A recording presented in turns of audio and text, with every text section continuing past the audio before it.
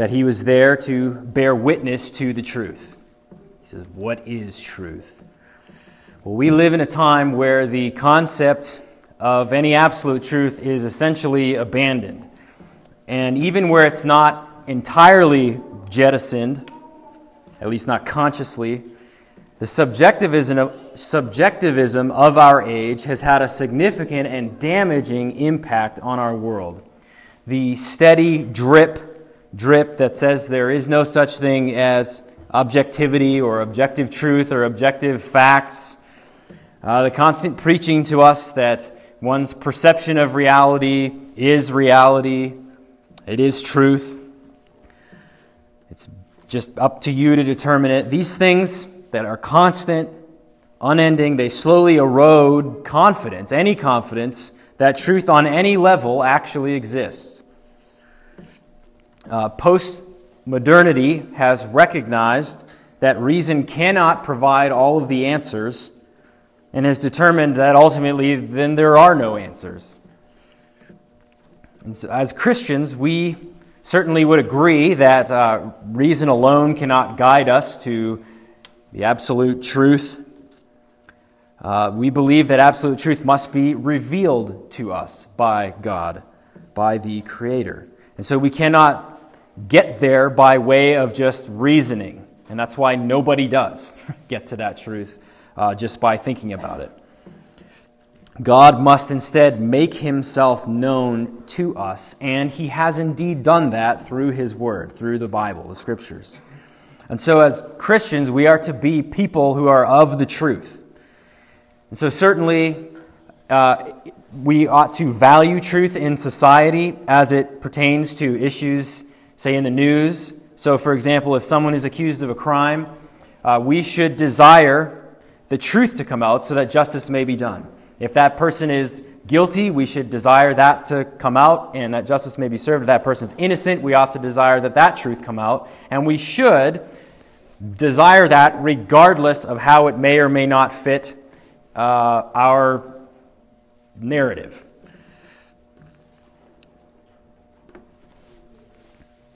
So truth is important for Christians. More significantly, though, than even issues in the news, though they're important, is that we are to be people who are careful about guarding the truth that is found in God's revelation in the Scriptures, his word. The truth is something that's precious, and we're not to take it lightly. We're to receive it, but we're also to guard it and protect it. And as we come to 1 Thessalonians 5, 19 to 22, you can turn there now. We are at the end of a section of commands that Paul gives to the Thessalonians, which began back in verse 12. So he gives commands to the church about how they ought to relate to their leaders, how they ought to relate to one another, how they ought to relate to those then outside the church, not repaying evil for evil. And then he talks about how believers ought to relate to God himself, starting in verse 16, rejoicing always, praying without ceasing, giving thanks. This is how we relate rightly to God. And then as we come to verse 19 then, he's still talking about how it is we relate to God, how we should appropriately relate to him. And Paul's desire for them in these verses, and desire for us then, is that we would walk carefully before the Lord in truth. So as we will see, as Paul's writing to them, he tells them they are not to silence or quench the Spirit. They're not to silence the Word or despise it. But likewise, also, they're not simply supposed to believe everything they hear. They're to test it. And so we're to be careful. Don't just despise it or dismiss it, but don't just believe everything. To be careful with the truth. He wants care to be taken in this, discernment to be exercised. So let's read these verses, just a few short verses, starting in verse 19, chapter 5, verse 19. Paul writes, "Do not quench the Spirit. Do not despise prophecies, but test everything. Hold fast what is good. Abstain from every form of evil." Let's just pray. Father, we come to you again and thank you for your word. and we just pray now that you would help me to make sense of this. I pray that you would help us even now to be testing what I say. And I pray that you would be leading us to the truth, and that you would make us people who walk carefully in the truth, and who care deeply about the truth and desire to know it and receive it and believe it and guard it. We pray you do this in Christ's name. Amen. So here's where we're going today. Here's the outline of what we're going to be looking at. As we've been, as you know, we've been going through this series in 1 Thessalonians about a faithful church. And as Harley mentioned, as we sang that song just now, the church is often depicted in Scripture as going to war, and that we are to have really the same set of commands, just as any good army follows the same orders to achieve their outcome. We're looking at some of our marching orders as we go through 1 Thessalonians, and we're looking at what makes a faithful church. And so as we come to this text, we're looking at a faithful church exercises care with the truth by, and the three things we're going to look at, not quenching the Spirit, not despising the word, and by practicing discernment in all things.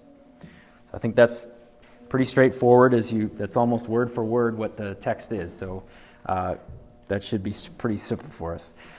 So a faithful church exercises care with the truth by first seeking to not quench the Spirit. Not quench the Spirit. So that's verse 19. Do not quench the Spirit. That's what Paul says. So that's pretty clear. Pretty clear what he's saying. But what does he mean? What does this mean? What does quenching the Spirit mean? Well, the word quench has the picture of pouring. It's like pouring water on fire. That's the idea. Snuffing something out, or trying to snuff out a flame. So Hebrews 11:34 uses it in that sense. Mark 9:48 talks about the fire of hell is not quenched. Ephesians 6:16 talks about shield of faith to extinguish the fiery arrows of the enemy. So it's putting out fire is the idea of the word quench. And so the Spirit is often in the Scriptures depicted as a fire in a few places. So you can think of Acts chapter 2 when the Holy Spirit arrives at Pentecost and you have these men are speaking and tongues of fire appear on them, which is the Spirit descending upon them. And so the Spirit is often depicted as fire, and here we're told not to then quench that Spirit, not to try to put that out. And so the command here is essentially not to stifle or suppress the Spirit of God. So that's not hard to see, but what does that mean? How would one possibly do this? Or perhaps more important, how do we not do this? How do we make sure we are obeying this command from Paul? So many will say that as they look at these verses that quenching the Spirit is explained by verse 20. So the very next command is do not despise prophecies. So some would argue that that's what he means when he says do not quench the Spirit. But I certainly think that's one way that the Spirit could be quenched, and we'll come to that in a moment. But the fact is they are listed as separate things. They're listed as separate commands for us. They're not linked grammatically necessarily. Just like all these other ones, you have separate commands. Rejoice always, pray without ceasing. They're just listed side by side. So I think there is a separation between these two. They're different things, although of course certainly related. So I would argue that this command to not quench the Spirit is more general than simply not despising prophecies. Rather, here's what I would say it means. It means to resist or stifle the Spirit's sanctifying work within you.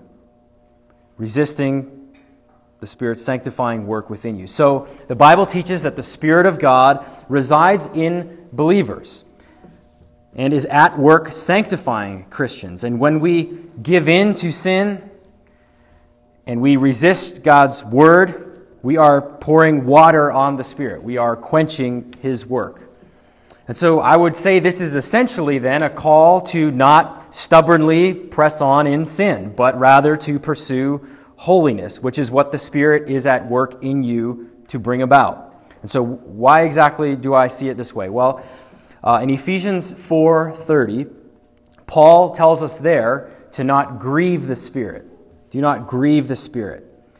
And so I think that what this means, John MacArthur, I think, helpfully says this. I think it's good, it's helpful and right, that grieving and quenching are essentially two sides to the same coin. That what we do, we are the ones who would quench the Spirit through our disobedience. And then on the other side of that, the Spirit's response to that then is described as grief. So that's what grieving the Spirit would be. So I see these two things, do not grieve the Spirit, do not quench the Spirit, as essentially being and describing the same thing. So we are the ones who do the quenching, and the Spirit, it says, is grieved. And so the context of Ephesians chapter 4 then is the context of walking, a call to walk in newness of life, to walk as believers, to put on godly virtues, to put off that which is sinful and of the flesh. That's the context in which we are told to not grieve the Spirit. So he's saying, to essentially calling us to put on Christ's likeness, and if we are not to do that, then we would be grieving the Spirit. And it's a similar context to what we find here in chapter 5 of 1 Thessalonians, where we find this verse in the midst of a call to walk in newness of life, in a almost shotgun of imperatives for what the Christian ought to be doing, from verses 12 on to 22. So, again, it's all these things of what the Christian life should look like, what we ought to be doing, how to relate to one another and to the Lord. And so I think that quenching and grieving the Spirit is what happens when we disobey these commands, when we don't obey these things, when we aren't living in this way. So really, I would argue it's just another way of saying, of calling us to obey the Lord. And to do that, he's saying, don't work against the Spirit by walking in disobedience. So Philippians 2:12 and 13 says this, therefore, my beloved, as you have always obeyed, so now, not only as in my presence, but much more in my absence, Paul says, work out your salvation with fear and trembling. So that salvation that's in you, work it outward in your actions in fear and trembling, for it is God who is at work within you, both to will and to work for His good pleasure. So there he's telling us to pursue Christ's likeness, to obey, he says, flat out in Philippians, and he says we do that because God is the one who's at work within us to will and to work for His good pleasure. So He's working in us even as we are striving for godliness ourselves. So I think it's really the same idea being expressed here in 1 Thessalonians 5, that it's just expressed a different way. It's expressed negatively. Do not quench the Spirit.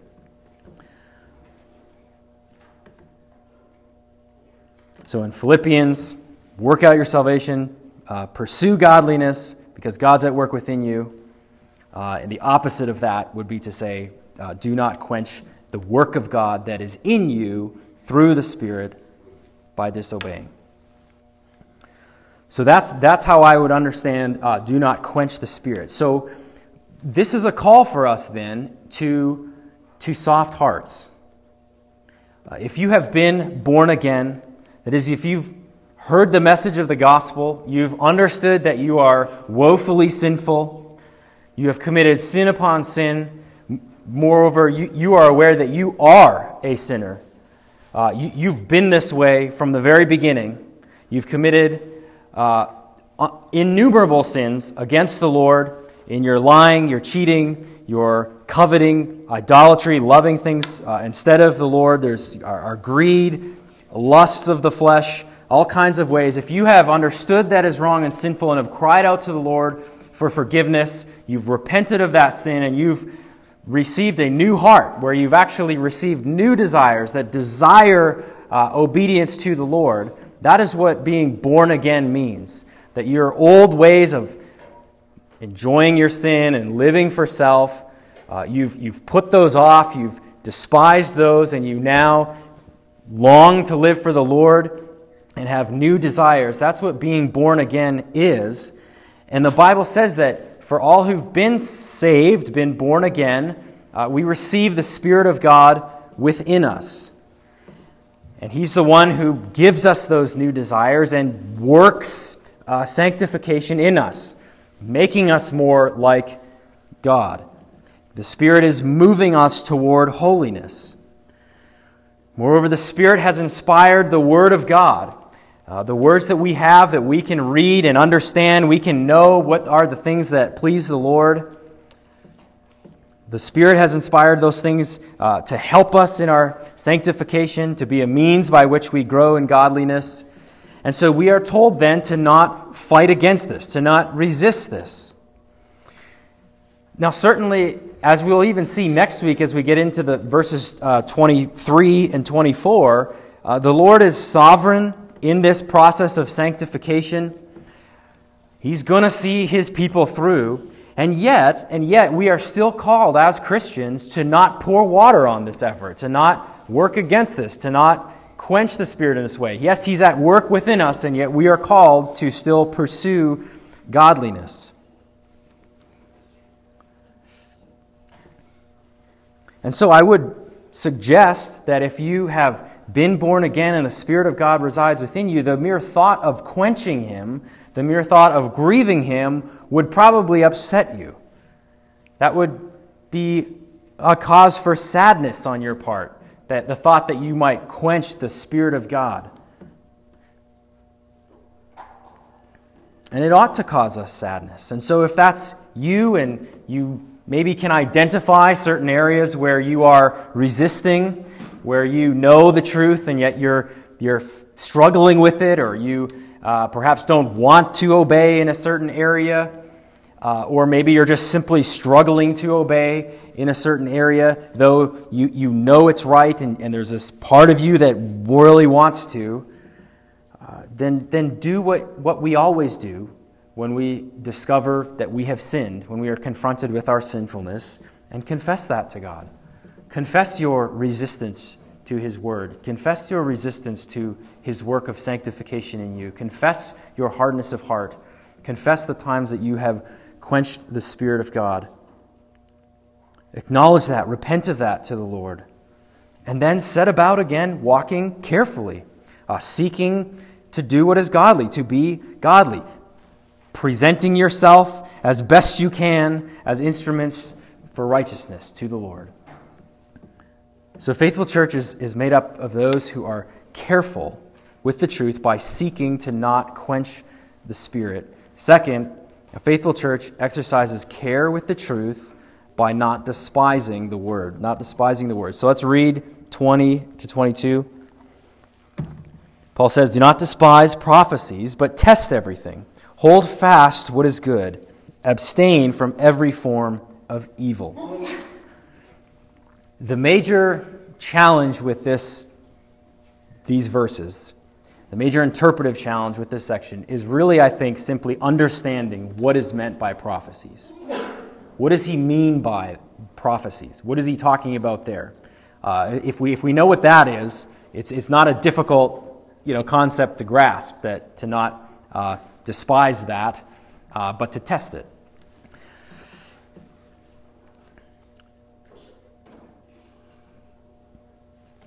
So it says in verse 21 and 22, he tells them first to not despise prophecies, but he goes on to say, but to test everything and abstain from every kind of evil. Now to test everything, to abstain from every form, every kind, every type of evil, that broadens the application out. We're not just to test prophecy, but to test everything. And we'll come to that in a moment. But first, let's notice that they are to test prophecies. Do not despise them, but test them. Test everything. So what then is prophecy? What is he talking about? What is prophecy? Prophecy is direct and authoritative revelation from God that comes through a person. So the prophet hears directly from God. In the Bible, we see it come in the form of, it could be vision, dreams, or just directly and audibly. So a prophet will hear directly from God and then pass this message along to others. So this is often seen in the Old Testament when you read the phrase, "Thus says the Lord." And then you often see quotation marks in your English translation. God is now speaking through the prophet. The prophet has heard from the Lord, and now he's passing along directly what it is that the Lord revealed to him. The prophet is the medium that God uses to communicate truth, communicate his message. These messages, these prophecies, they are authoritative because they are God's words. So God does not speak in non-authoritative ways. When he talks, we need to listen up. When he spoke in the Old Testament, the people were to listen. This is God's word. This is him speaking through somebody. It's the same in the New Testament. When God speaks, it's authoritative.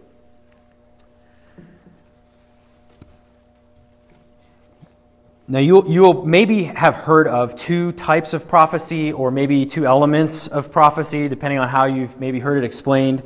But the two types being foretelling and forthtelling. So the first one, foretelling, this would be where a prophet tells something that is going to happen in the future. And so it's predictive prophecy. So an example of that, in Acts chapter 11, there's a prophet named Agabus who prophesies that there's a coming famine. And sure enough, there is a coming famine. The famine arrives, and that's why we see Paul, sometimes in his letters, he talks about this collection for the saints in Jerusalem because they're under famine, and he's collecting money to help relieve their suffering.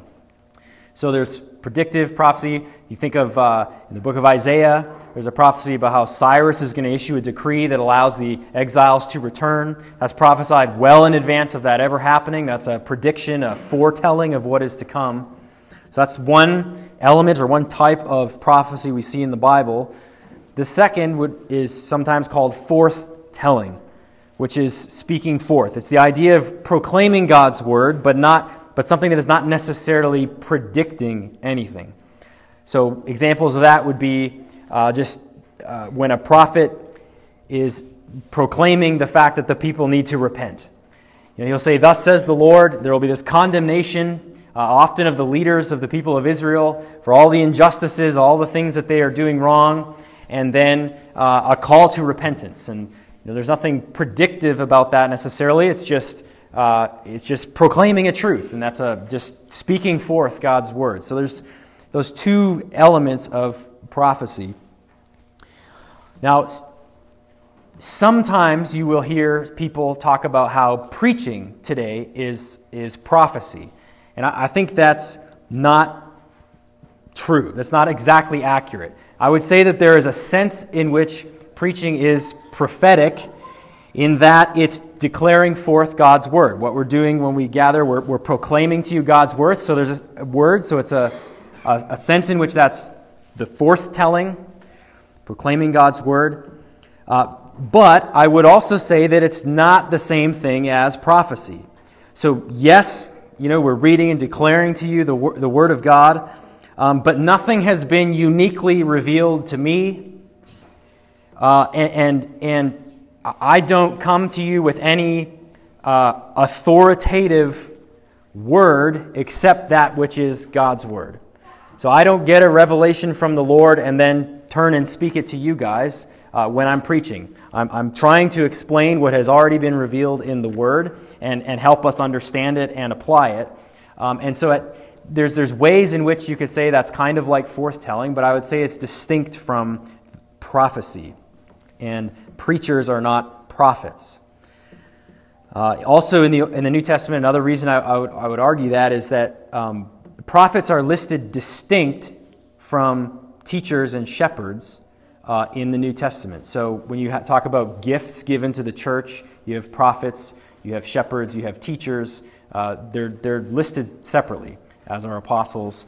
And so you can see that in 1 Corinthians 12 and Ephesians 4:11. Are two places where they're listed out separately. So I'd say preaching today is not exactly the same thing as prophecy. In the passage I read earlier in the service from Deuteronomy 18, where we read about God is speaking through Moses, and he's talking about how Moses is saying that God is going to raise up a prophet like Moses from among his brothers, and he'll speak these words that they are to listen to. But we also saw in those verses how it is they were to test the prophets. If a prophet comes and speaks the word of God and they say something's about to happen, if it doesn't come true, then that person was a false prophet. And that's how Israel were to test prophets. You can also see it in the first couple verses of Deuteronomy 13. Now, obviously, that works for predictive prophecy. The type of prophecy that says, X is going to happen. And if that doesn't come true, well, then you're to conclude that was a false prophecy and that guy was a false prophet. But also, in Jeremiah 6, 13 and 14, there we're told that prophets and priests, but prophets were saying peace to people when there was no peace. And God is condemning that in Jeremiah chapter 6. So this meant that they were proclaiming to the people that everything's fine. You're okay. The Lord is happy with you. The Lord is fine with you. We're okay. No problem. There's peace. And God's saying, no, there is not peace. So they were speaking this forth-telling to people, saying everything's okay, when there wasn't. There was blatant corruption. There was blatant violations of God's revealed law, which they had in the books of Moses, for example. The people were in violation of these commands, clearly. And that's what God is saying in Jeremiah 6. And so these prophets were saying, no, everything's fine. And God's saying they're false. They're not true prophets. What they're saying is not true. It doesn't line up with Scripture, in other words. So, we conclude that when that the prophet's message, if they're predicting something, it had to come true, Deuteronomy 18, and we can see that it needed to line up with the Word of God, which I think is clear from Jeremiah 6. So, in other words, if a prophet errs, then they are not a prophet. They're a false prophet. That's the Old Testament teaching. So that is what prophecy is. Now, I would also submit to you that prophecy as a gift is one that has ceased. So this is often referred to as cessationism. Now, this position is somewhat controversial in the larger evangelical world today, but it's not really historically controversial.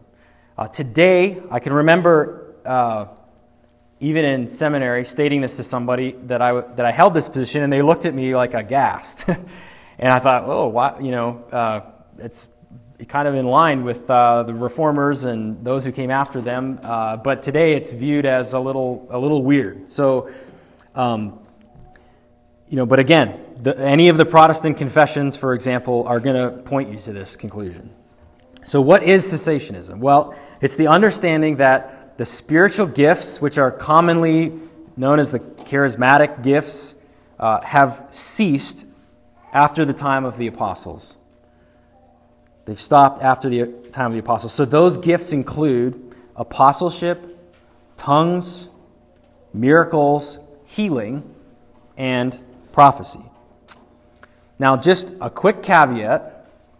What this doesn't mean is that God no longer does miracles, that God no longer heals people.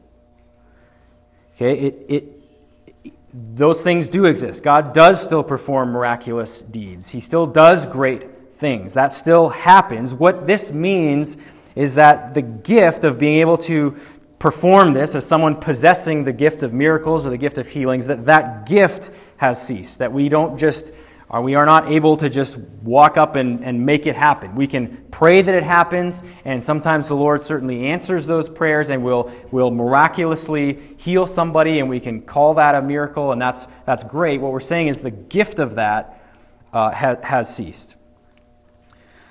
They're no longer in operation. So there's no explicit place in Scripture where it just simply says that these things have stopped or have ceased. So So then why hold this position? Why come to this conclusion? And I would say it's an implication of several other scriptures and other biblical truths. So first of all, Paul says in Ephesians chapter 2, verse 20, that the apostles and the prophets form the foundation of the church. They were given as the foundation. Christ is the cornerstone. You have the prophets and the apostles as the foundation of the church. And so this would be apostles like Paul, the 12, and New Testament prophets, is I think what he's referring to there. And the reason for that is because elsewhere in Ephesians, he refers to the gift of apostles, and he's talking about New Testament apostles. So that's who he's talking about. The foundation of the church are the apostles and the prophets that were also operating and functioning during the days of the apostles.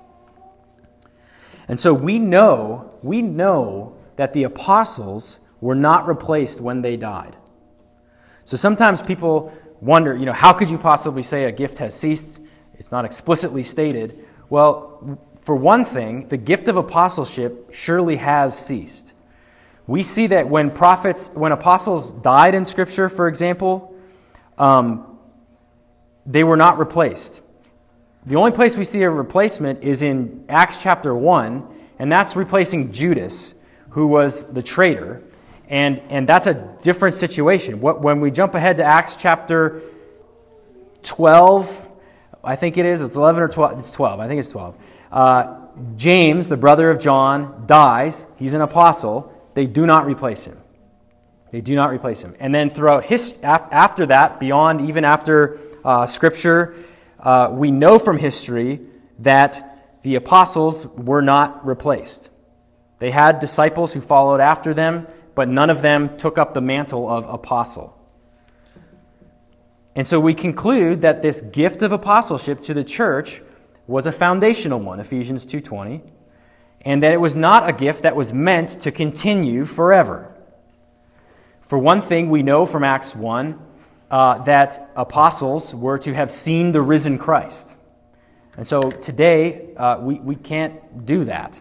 And so we would conclude that you cannot be an apostle today, at least not in a biblical sense. And so that gift, I would conclude, has ceased. And so there's one example of a gift that I think clearly has stopped. And so just one thing before moving on with that, there are people today who claim to be apostles. There are people who claim that those people still exist. And I would say, don't believe that. We should not believe that. The early Christians did not think that the apostles continued, that it was something that was handed down.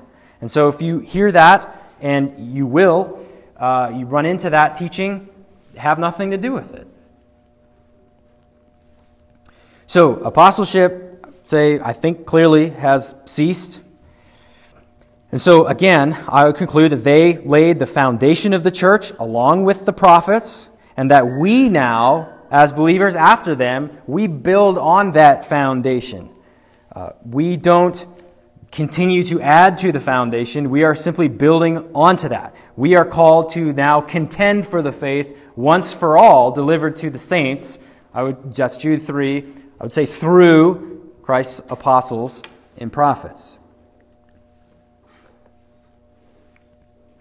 And so we don't need further revelation from the Lord. We have everything we need for life and godliness right here in the Scriptures. And even as we open the service with Hebrews chapter 1, the first few verses, we can see there that there's a certain finality to the truth revealed to us in Jesus Christ. That God used to speak in various times, certain ways through the prophets, but now that Christ has come, He has spoken in these last days by His Son Christ. And there's a finality that rings to that. And as His apostles and New Testament prophets spoke the truth of Christ and laid down apostolic doctrine, and as it gets preserved and put into Scripture, we don't have further need for revelation. I would say even Deuteronomy 18, which I also read earlier. Again, there's this prophecy about a prophet, really this particular prophet, a great prophet who's going to come and be like Moses, but this prophet, there's again certain a climax to this particular individual that's being prophesied about, and we know that this person was the person of Jesus Christ. And there it's if you don't do what he says, it's judgment for you.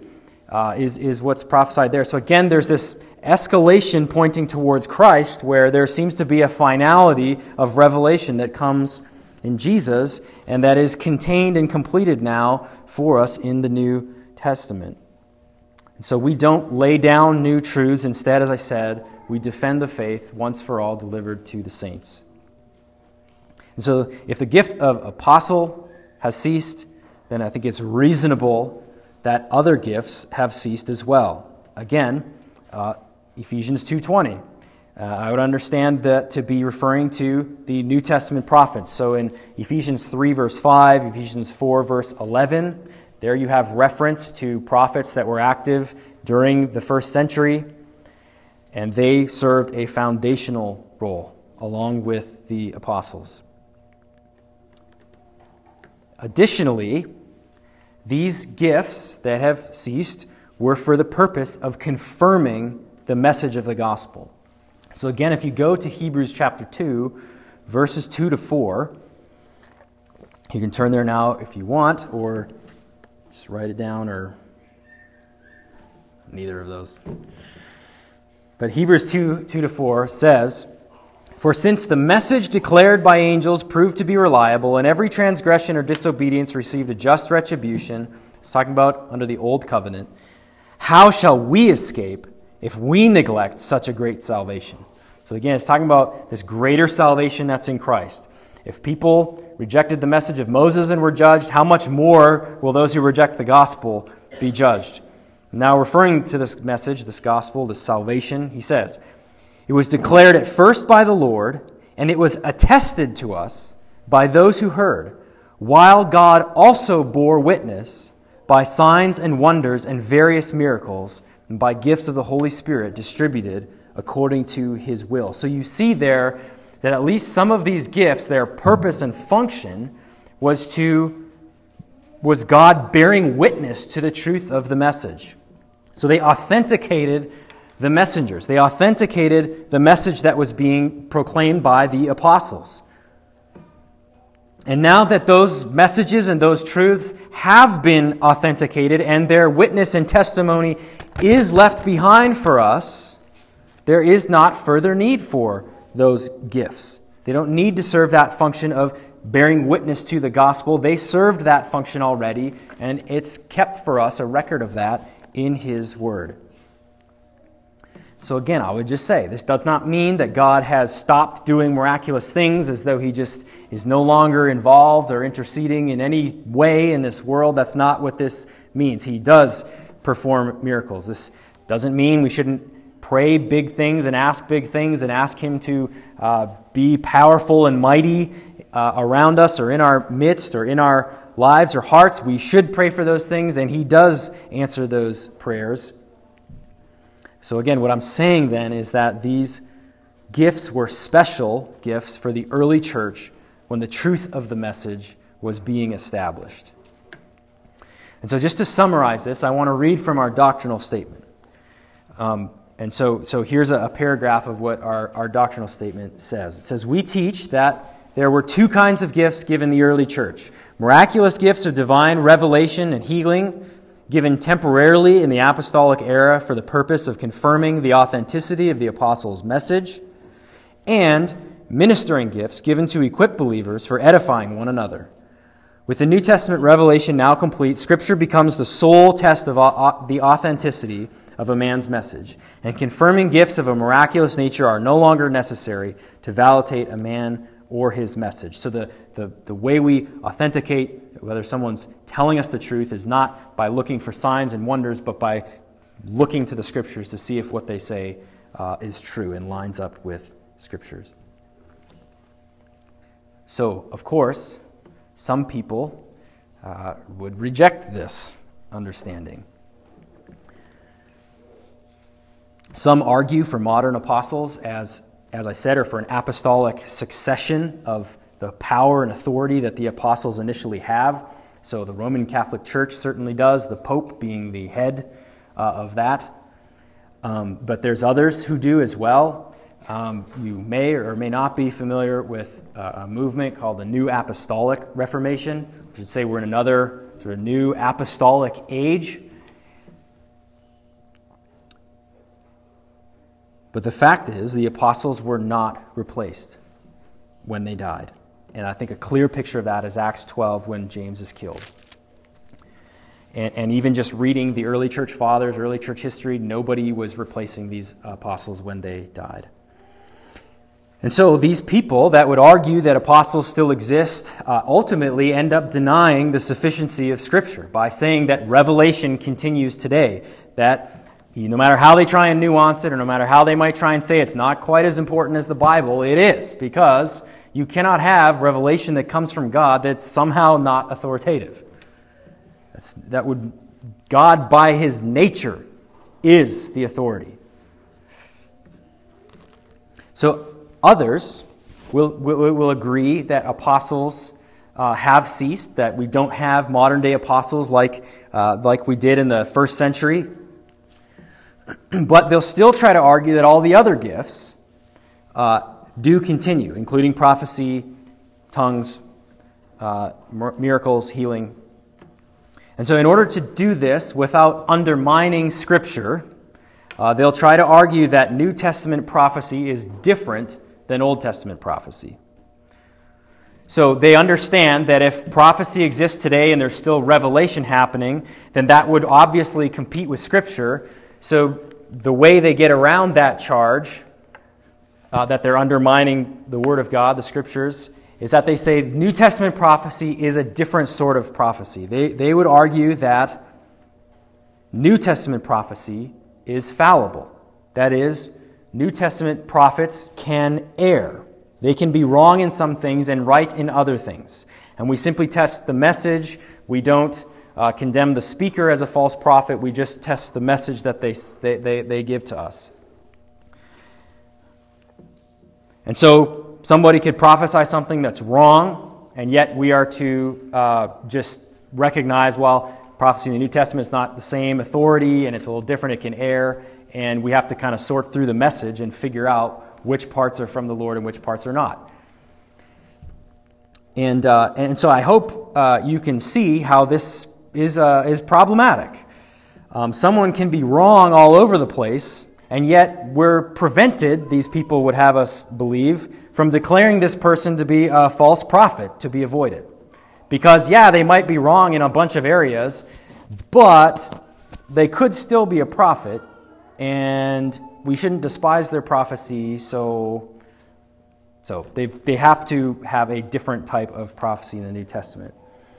So they would say that a New Testament prophecy could speak a word of prophecy, and a certain percentage of it might actually be from the Lord, where other parts of it may not be. And so they will argue from the example of Agabus. Agabus, as I've already referenced in Acts 11, was a prophet in the time of the apostles. He predicted a famine that came, and he was right about that. And then he later, in Acts 21, predicts Paul is going to be bound by the Jews and delivered over to the Gentiles. That's what he says. So he's warning Paul as he's on his way to Jerusalem. And so advocates that would say that New Testament prophecy can sometimes be wrong, or parts of it can be wrong, they would say that Agabus got the general sense right. Paul was arrested, but that the details are wrong. And so they say, Paul was not literally bound by the Jews and handed over to the Romans, and so therefore he got details wrong, though the big picture was mostly right. The problem is that this view demands a certain precision from the prophecy that's not warranted by prophecy. Moreover, I think even more significantly, in Acts 28:17, Paul is talking about how he was arrested. He's explaining on trial how he got to where he was in Rome. He describes his arrest and almost uses Agabus' words exactly. He says he was delivered by his people into the hands of the Romans. So Paul, certainly Luke, the author of Acts, presents Agabus' prophecy as a true one, as one that was fulfilled. He didn't err in it. He wasn't wrong in it. What he said actually happened. And that's how Paul sees it in Acts 28:17. That's how Luke presents it. Agabus is a legitimate prophet. Why? Because what he says actually happens. When he predicts something, it takes place. And that's how prophecies are tested all throughout Scripture. He's not wrong. And so Acts depicts Agabus as a faithful prophet.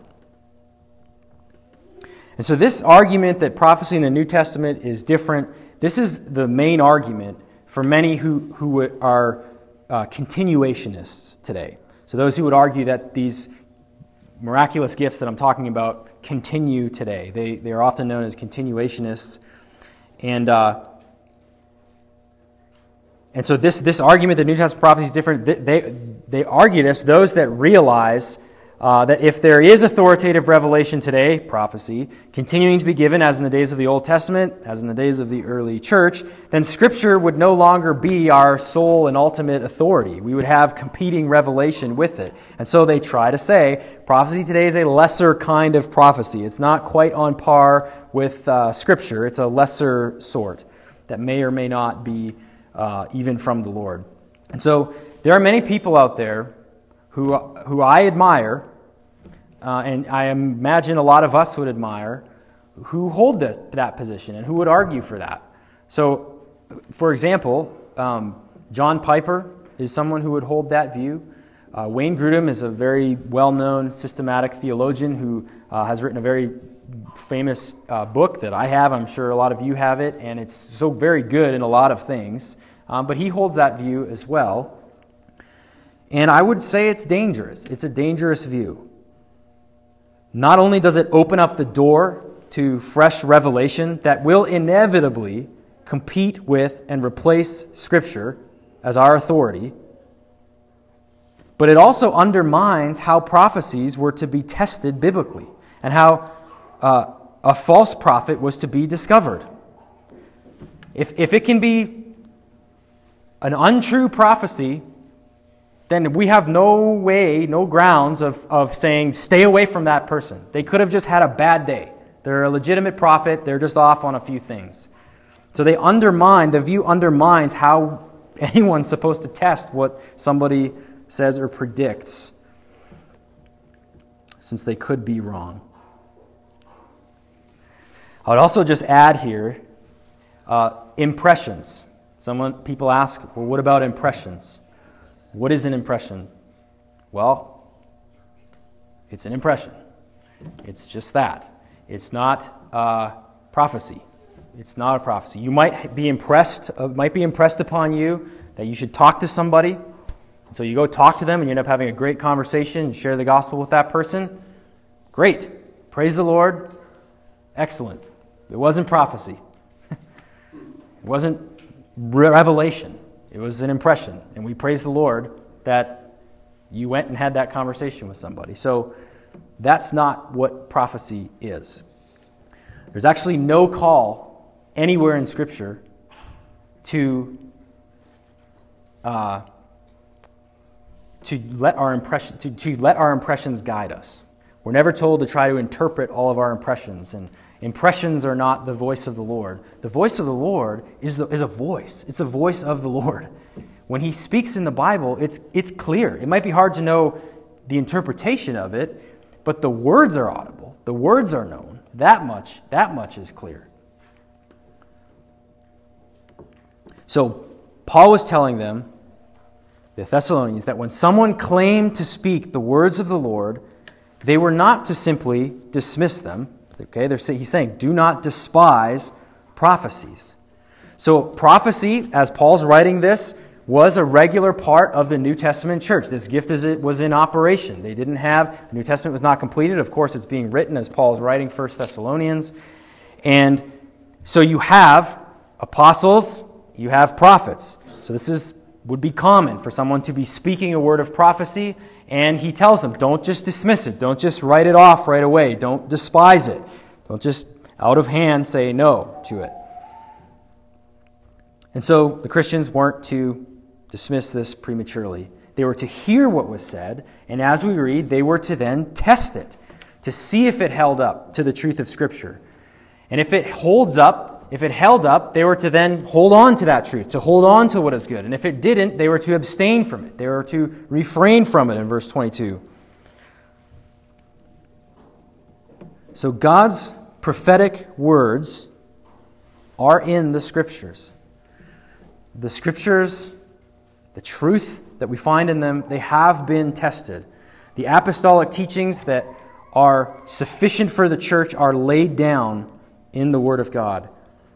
And so we ought not to, as believers, despise these words, despise these prophecies. They've been gathered together, they've been preserved for us, and we need to be prepared to submit to what we find in this book, to God's words. We are to be Word people, Bible people. And so how might we despise it? How might we despise the Word? What would that look like possibly for us? Well, I would say a couple things. One, I would encourage you and exhort us to not approach the Word casually. So again, you've been given a great privilege, we all have, of having the Word of God translated into our own language. We have the oracles, the words of the Creator, the inspired ones,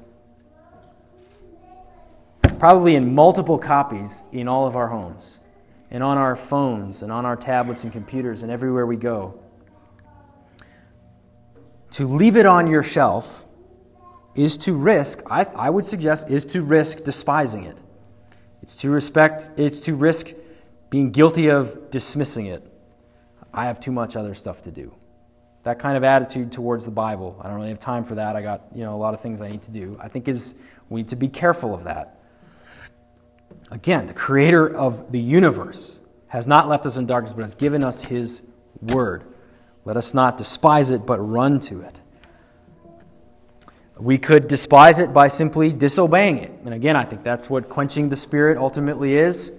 So we don't despise His Word by reading it and saying, nah, I'm not going to, I'll pass on that one. Okay, we're to obey it, to read what it says, and to, as best we can, believe what it says and do what it says for us. So don't just dismiss it. We might despise it by not caring enough to try to understand it. This might be part of just having a casual attitude toward it. Listen, it's hard to wrestle with the Scriptures. It's really clear on its general message and what the gospel is, but there's parts of it that are just simply difficult. And there's no shame in acknowledging that it's hard work to read it and understand it. It is. It's hard work. It takes brain power. It's not, we can't just sit down and, like we may a novel, and just sort of read it and be entertained by it and set it aside and on we go. It's difficult work. For one, it's a very large book, and every word of it matters, and it's overwhelming sometimes. But that should not lead us to just, well, I'll never get there, so I'll just leave it on my shelf. We need to work hard with it, to wrestle with it. And when we discover things that it says that maybe we don't like, or doctrines that are difficult for us, we need to do the hard work, each one of us, of digging into it and figuring it out and trying to determine, what does this say? How do these Scriptures go together and fit? So certainly we'll never wrap our head around everything here, but don't dismiss it, fatalistically and, well, I just won't bother. It's hard. People haven't agreed about that. So in the past, there's been disagreements over those issues for a long time, and I'll never figure it out, so I'll just move on. We can't be casual that way. Again, it's the Word of God, the Creator, the God who created you, the God who you sinned against, and if you're a believer, the God who has saved you and rescued you by sending Christ. So pick up that Word, read it, study it, dig into it. Don't be flippant about it. Test your beliefs against it.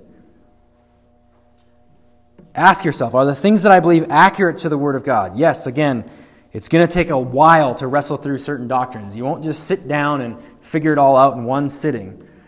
Nobody knows this more than, well, I shouldn't say that.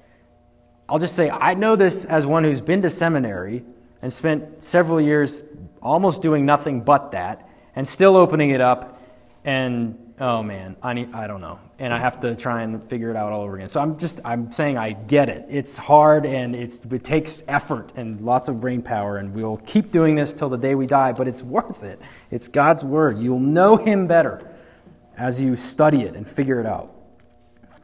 I'd encourage you as well, bring your Bible here on Sunday. Bring your Bible, have it here. Certainly, use your phone, that's fine, but follow along carefully. I would suggest also, in order to make sure you're testing what's said here, read things over before you come. You know basically what we're talking about because it's whatever we left off last time. We're just doing the next verses. So you can read the verses around it. You can think through it ahead of time. How do you understand it? And it'll help you. Well, I have a question about that passage, and maybe I'll answer it, and maybe not. But it help you, to be prepared and to get the most out of Sunday. Pray that as you come and you dig into the Word, God, the Spirit of God will illuminate your heart, will help you understand it. He'll make it known to you, that He'll give you that desire to know His Word. As a church and as individuals within the church, the Bible is and must be our ultimate authority. These are the words of God. And so let us not be casual before the Word, but seek to align everything we believe, everything that we do to God's Word.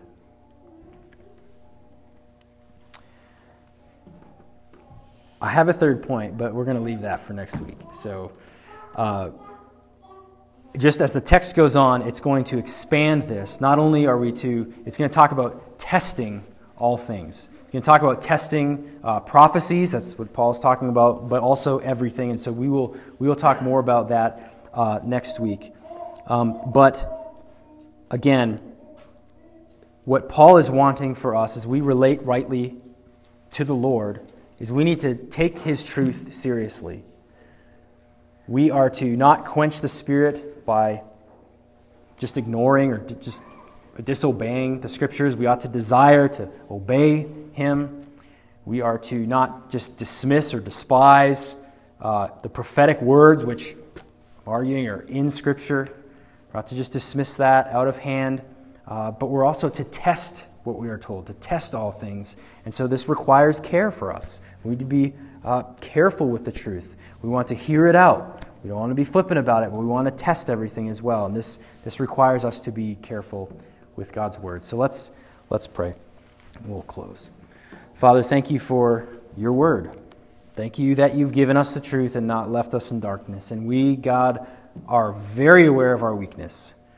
God, we confess to you that we are sinful people. And even as those who love you and have been forgiven by you and have been given so much, we still struggle every day to obey. We are guilty of having quenched the Spirit, and we are asking you to forgive us. God, we are furthermore guilty of just allowing so many other things to take priority over your Word. We get more excited about sometimes almost anything else than studying your Word. I pray that you would renew in us a desire to get in the Word and to be Bible people, to be studying, to be submissive to what we find. And God, we need help to have that desire. We pray you'd forgive us for when we failed in that.